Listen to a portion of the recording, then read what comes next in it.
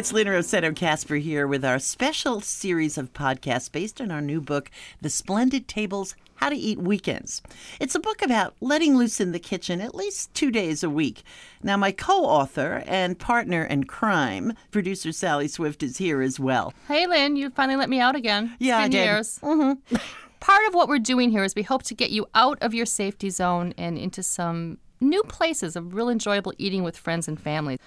And today, we're going to talk about one of Lynn's favorite subjects and something she is really good at, boosting and building flavors. The tricks behind it, because there are some, aren't there, Lynn?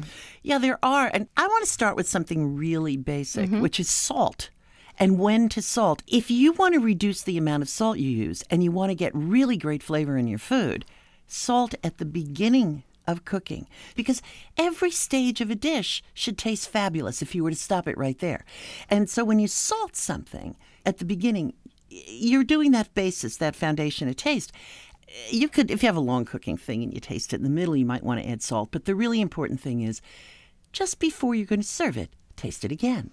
And the truth of the matter is you wind up using less salt by seasoning that way because you're building a base. And you do the same technique for layering with herbs or seasonings. Yeah. So you would start a dish with maybe a little basil and cook it and go through. And then again at the end, you re-anoint it with that basil to bring that flavor all the way through. If you want to cut down on what you're spending, especially in cold weather when herbs are really expensive, use a dry herb at the beginning of cooking and use, if you want to use a fresh herb, a small amount at the end is going to just go poof. It's going to boost it up. Yeah. But Sally, there's something that you do, which is also done at the beginning of cooking, the Mexican food that you do. Yeah, one of the best things I have learned in my Mexican forays is that Mexicans roast so many things and they char so many things. And what it does is it gives this dimension of flavor. You get double the flavor from, say, for instance, a jalapeno. You know what a fresh jalapeno tastes like and how bright and green and citrusy it is. You take that and you char it, and then you taste it, and it is an entirely different beast. It still has the body of the jalapeno, but it has this earthiness and this meatiness. And pureeing a jalapeno and adding it to, this is what, their salsas are based on this, of course, and their moles and their pipián. And it works with so many things, though. Garlic, you just simply toast cloves of garlic unpeeled.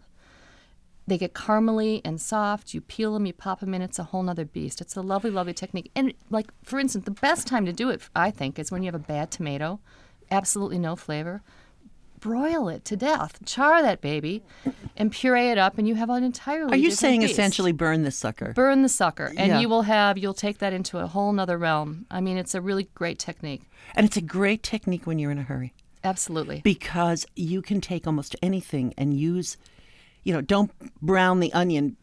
Just toast it on a cookie sheet, for goodness sakes, in the oven or on top of the stove. Grill it if your grill is going. Yeah, and then throw that into the pot. Yep. And cook that with the tomatoes for the tomato sauce, or make a soup or whatever. Yeah, and anything you brown like that, which is cooked, you can really just pop in a freezer bag and pop it in your freezer and keep it, and you have it. Now, Lynn, I have learned many things from you over the years, including some amazing makeup tricks like using lipstick as blush, which I will tell you more about later someday, everyone. But that's another podcast. Yeah. One of the best things I have ever learned from you is the way you use vinegar to sweeten things. This is the thing that always intrigued me. When you boil down vinegar, you still have some acidity, but it gets sweet. And if you've got a halfway decent vinegar, and I mean even a supermarket cider vinegar, and you boil that down, especially if you do it with a bit of fat, you've already cooked the piece of fish in the pan, and then you add a splash of the vinegar, and you could add garlic or spices or whatever, and you boil that down until it's almost just a film. Mm-hmm. You get a taste the likes of which you cannot imagine. Now, you can also take this another step. For instance, if you add a little bit of that roasted tomato to it, even the crummy tomato, you're going to get another dimension of taste. Acid draws out dimensions of flavor.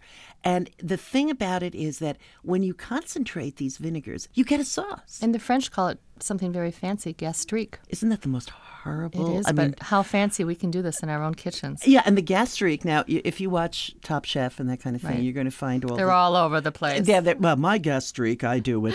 But a gastrique is where you use something sweet, usually sugar and vinegar, and you boil it down to a syrup. And that simple. beautiful. That's Absolutely. simple Drizzle that over a piece of salmon. I have one last thing to say about building flavors, and that is all of those bottles of spices that you have had in your cupboard since Thanksgiving, 1997, throw them away and start over. They just don't live on forever. I love it. And the family that wrote to us and said that every New Year's Day, they gather around the fireplace and throw the whole year's spices away. Spices I think into that's the such fire. a great tradition. I mean, family that does that together, you know they're a solid group. Anyway, thanks for joining us today. For a more detailed guide to the stuff you hear here, including a recipe for cider glazed chicken, which will put some of these techniques to work, take a look at our book, How to Eat Weekends. You'll find information at splendidtable.org. Nice to talk to you. We'll be back soon. You have a great weekend.